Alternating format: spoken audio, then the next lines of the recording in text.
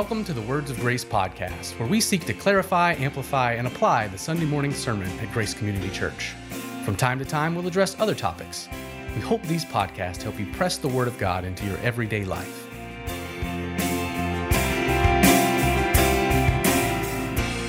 All right, good afternoon. Today is February the 6th. I had to look down at my watch, and we're here for another Words of Grace podcast. Good afternoon, Justin. Yeah, how are you doing, sir? Doing well today. It's a beautiful day outside. Once again, we discussed the weather. I know. That's what we always do. Last week, we were worried about ice. This week, 60 degrees outside. We can go sunny. get some shorts on if we want to.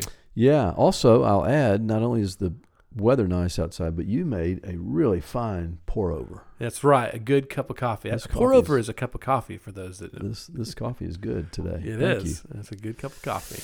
Yeah. But we had a great Sunday yesterday of singing in the Word, great fellowship time with people, and it was great. Here's a question I'll throw at you. You said that this isn't. We didn't talk about this before we started this podcast, but you said it was a great Sunday.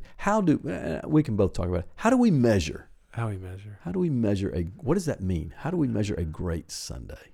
I think there's a lot of factors that can measure a good Sunday. Okay, well, throw one out. I think good for me. A good Sunday is just hearing the congregation sing. Mm-hmm. Like that's always to me like when I can hear. Some people. I don't know. You're like, well, is the guitar playing good? But I want to hear the congregation sing. Yeah, because that encourages me. Yeah, and that probably we could probably say that's good because it represents people finding joy in the Lord. Right. It represents people.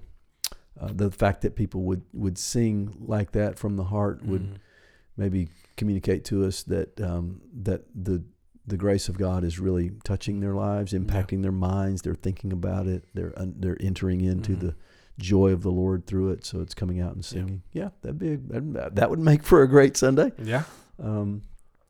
One thing for me too is when it feels, and I know I'm the one that was preaching, so this. I hope others feel the same way. But when it feels like we as a congregation are together around the Word, like we're all feasting on the same portion of spiritual food, I think that goes beyond just one person preaching and everybody else listening. Mm-hmm. And so I think I sensed that yesterday and have sensed it often here at Grace, is that when the Word is being read or preached, it feels like we're all around it together. Yeah. And it's impacting us. Yeah. That makes for a great Lord's Day together. And I always enjoy seeing and interacting in not when I say connection, I seeing connection happen, not just the, hey, my name is and what's your name, but just going a little further and how are you doing? How can I pray? I'm hearing that, I'm not eavesdropping on conversations, but you hear it, right? Yeah. You can see people that they're having more than just how's the weather conversation. Yeah. There's actual spiritual encouragement going on. Yes. and good discussion around growth and discipleship. And that's always really encouraging to see. Yeah. Good. Yeah. So those are, okay. Yeah. Well, we can move on. We say, what a great day. And what do we mean by that? That's right. What are the indicators that it was a great day? And those are a few. I'm sure there are others. But so based on that, yes, I was so grateful to be with our congregation yesterday. And I love being a part of a church. Yeah. I hope others do as well. Yeah. And will be faithful to their congregations. That's right. Well, so speaking of yesterday, we were continuing in 1 Peter. What sermon is it? Is this the fifth one? I think it was 5, yeah. And we're still in the greeting. Sorta, yeah. Well, sort of. But, I think which is what you were kind of highlighting yesterday, is that he hasn't gotten to a command yet. Right.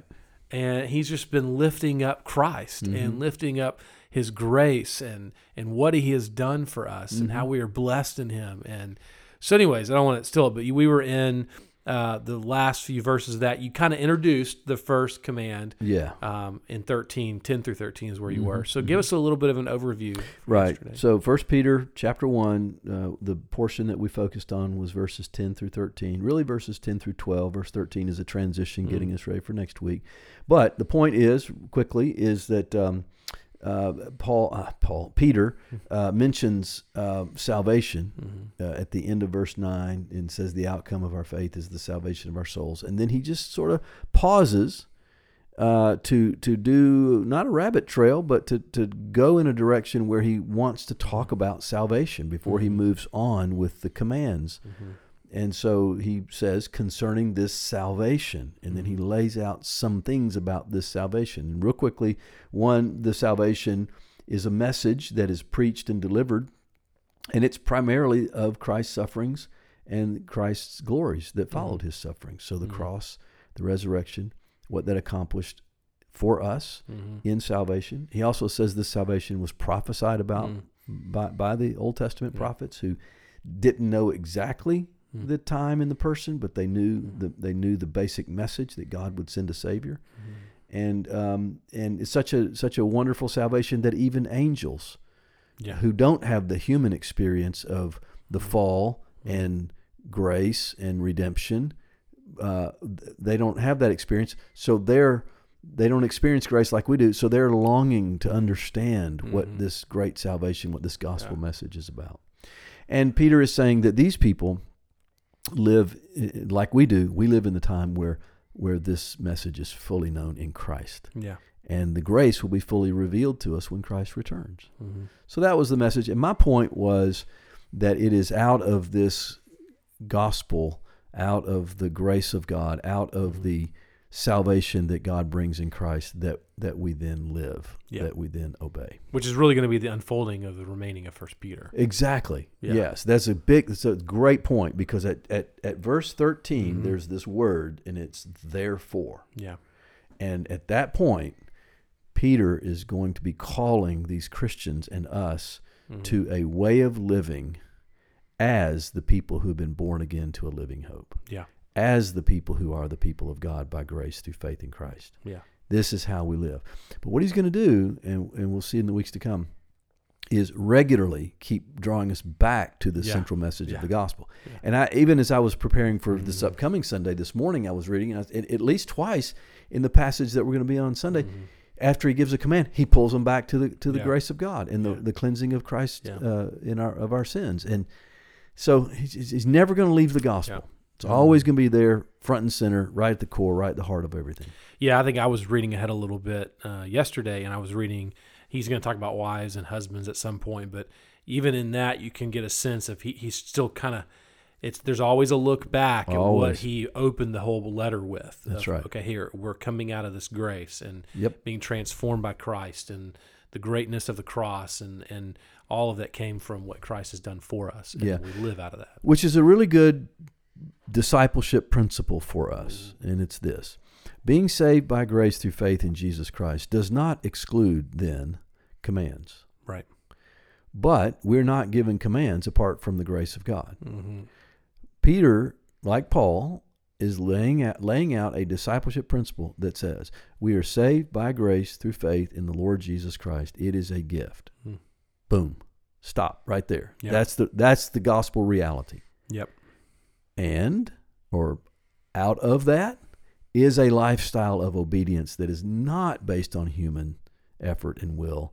It is based on the transforming grace of God in our lives as we live it out. Yes, with a lot of discernment and decision making, but it flows from a new heart. So that's the discipleship principle that's being laid out for us in Paul and Peter. Well, great. Well, you've already led perfectly into the question that I have. All right. And here's the question.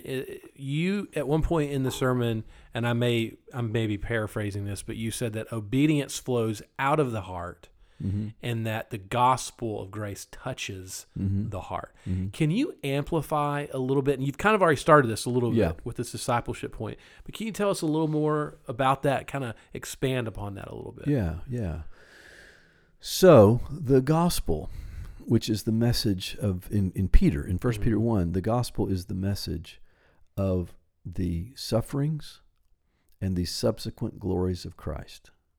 So the gospel is the message of the cross, the sufferings.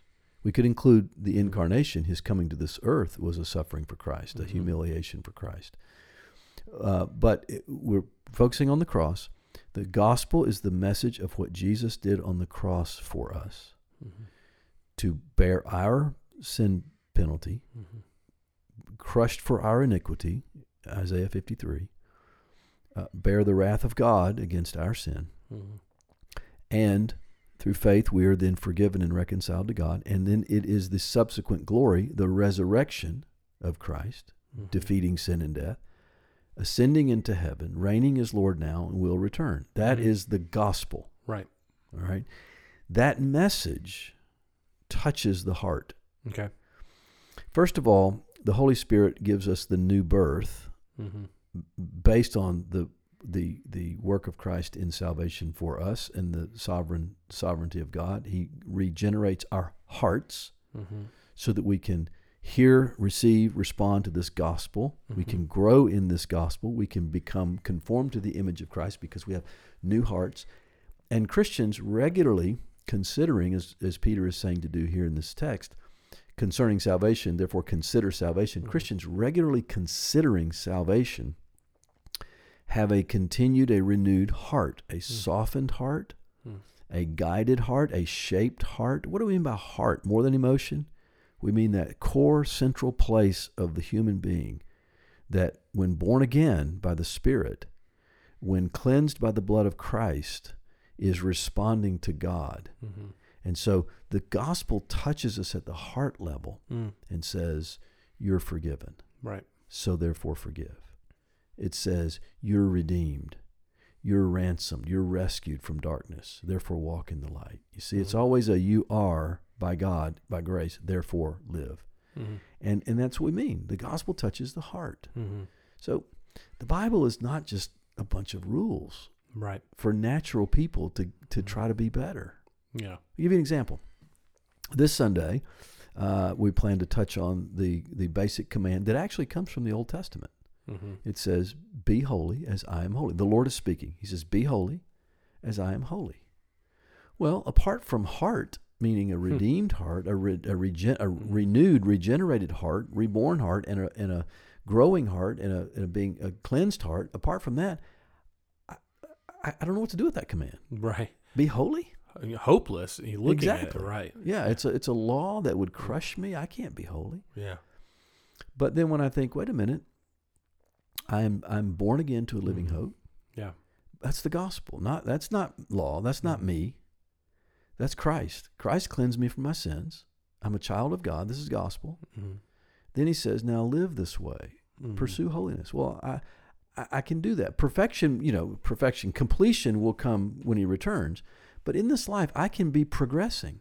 Right. In conformity to Christ. Why? Because my heart has been changed. Yeah. And is being changed. So the gospel touches us at the heart level. Yeah. And that's what I was trying to get across. Yeah, and I think when I hear you talk too, I hope people who are listening get a sense of hope. And what I mean by that is I think every one of us probably sits down, if you said, okay, write down three ways that you feel like you really struggle, in your walk with the Lord. And sometimes you can get to the point where you're like, am I ever going to see change or growth in this area? And I think what I'm hearing you say is we can absolutely answer yes, because the gospel has transformed our heart, which will help us transform the way we live. Yes. So it kind of gives us a sense of hope that not because in our own strength to be holy, but because the transforming of the heart has come from the gospel of grace, which then gives the ability to go and say, okay, I can grow in this area. That's right. And I can see change. That's right. Yeah. Grow is the key word. Yeah. We have to acknowledge the teaching of the Scripture that says that though we are new creatures in Christ, though we have been born again, that the what we call the flesh or the self, the old nature, continues to wage war within us because it seeks its own way. It has been crucified, but it's kind of, I don't know how to say it. We struggle with this. We have been crucified with Christ, but that old sin nature continues to reside there and fight against the will of the Spirit. And so we are putting it to death. We are progressing, but it won't be until we are face to face with Christ that we will enter into the completion of that conformity to Him. Yeah. Where the old self will no longer have any temptation in our lives. It will be gone. But so we have to be careful and say we're talking about growing. But man, we are pursuing that growth. Yeah. And Hebrews says, pursue holiness. Yeah. Without which no one will see the Lord. We want to see the Lord. Yeah. So we do want to pursue holiness. Peter's going to come back to that, as we'll see on Sunday. So growing is what I was picking up on. We're not talking about achieving a level of human, moral perfection in this life. We're talking about progressively being transformed to the image of Christ. Yeah. And pursuing it. Yeah. Yeah. Well, I mean, it's super helpful. And I mean, looking even back at the sermon, I feel like there were so many things that you said that were little statements throughout. This one in particular about, living a transformed life out of the transformation of your heart by the gospel. I mean, there was another point too. We didn't talk about this before, but I loved it when you were talking about the sufferings of Christ. Just one little line. You said, the fact that he came and lived on earth, that was a suffering. Yeah. I was like, oh, yeah, I would just immediately go to the cross and being tempted in the desert, and these sufferings. But the fact that he came from heaven to earth was a suffering. Yeah. In theology, it's often called the humiliation of Christ. Yeah. It's kind of a category that includes not just the cross, but the incarnation. Yeah. And I was thinking about that this morning I was out on a walk praying, and I was thinking about reflecting back on yesterday, and I kind of came to this point that there's a humiliation or a humility in Christ that he actually willingly came and took humanity to himself, and therefore experienced the sorrows and griefs that Isaiah 53 talks about. Yeah, and to do that is Christ putting himself in a humbled state. Yeah. When you put that over against the state of eternity as the Son of God from all of eternity. Yeah. So in theology, we call it the humility or the humiliation of Christ that begins with his incarnation. Yeah. And then it also is his life of temptation and then his death of crucifixion. Yeah. These are the humiliations of Christ. Which I feel like helps me in my discipleship, just hearing you talk, because often I will go to, isn't it great that Jesus lived on earth and went through similar struggles that I go through and he can relate. But I think it even helps me even more to know there is a grief and a sorrow that he has gone through that I can't even imagine or relate to, which makes it even more great for me to draw near to him, because it's like, not only do you understand what I went through, but you know more of a grief that I can't even fathom. Yeah, that's right. Which is like, just, okay, I'm in. Because like I sometimes want to think, well, I have it more bad because Jesus was divine. But it's like, oh no, he went through a greater humiliation than I could even understand. Yeah, exactly. Because he did it willingly and voluntarily. Yeah, and he did it without any of it. He had no fallen nature. Yeah. He did this on our behalf. Yeah. It's like temptation. Let me see if I can get this right. If I don't get it right, you can edit this out. But it's like temptation. Someone says, well, Jesus didn't experience temptation to the full extent that we did because he was the Son of God. He had a divine nature. And the response to that is, no, he did. In fact, more so, because when we experience temptation, we find often we find relief in the temptation by giving in. Jesus, in his human nature, experienced temptation and did not find relief in it because he did not give in. Yeah. In other words, he saw the temptation all the way through without giving in, which is a greater temptation than anything we ever faced when we give in. Yeah. You might want to cut that. Yeah. No, that's good. That's good. Yeah. I don't know that was as clear as it needed to be. No, I think it's pretty clear. Okay. But anyways, I think this is all that we're talking about in 1 Peter all the way up through verse 12 has been helpful for us to set up. Yeah. I think what we see here, the rest of the book that we're going to talk about. Yeah. So good. Excited to jump in next week. All right. All right.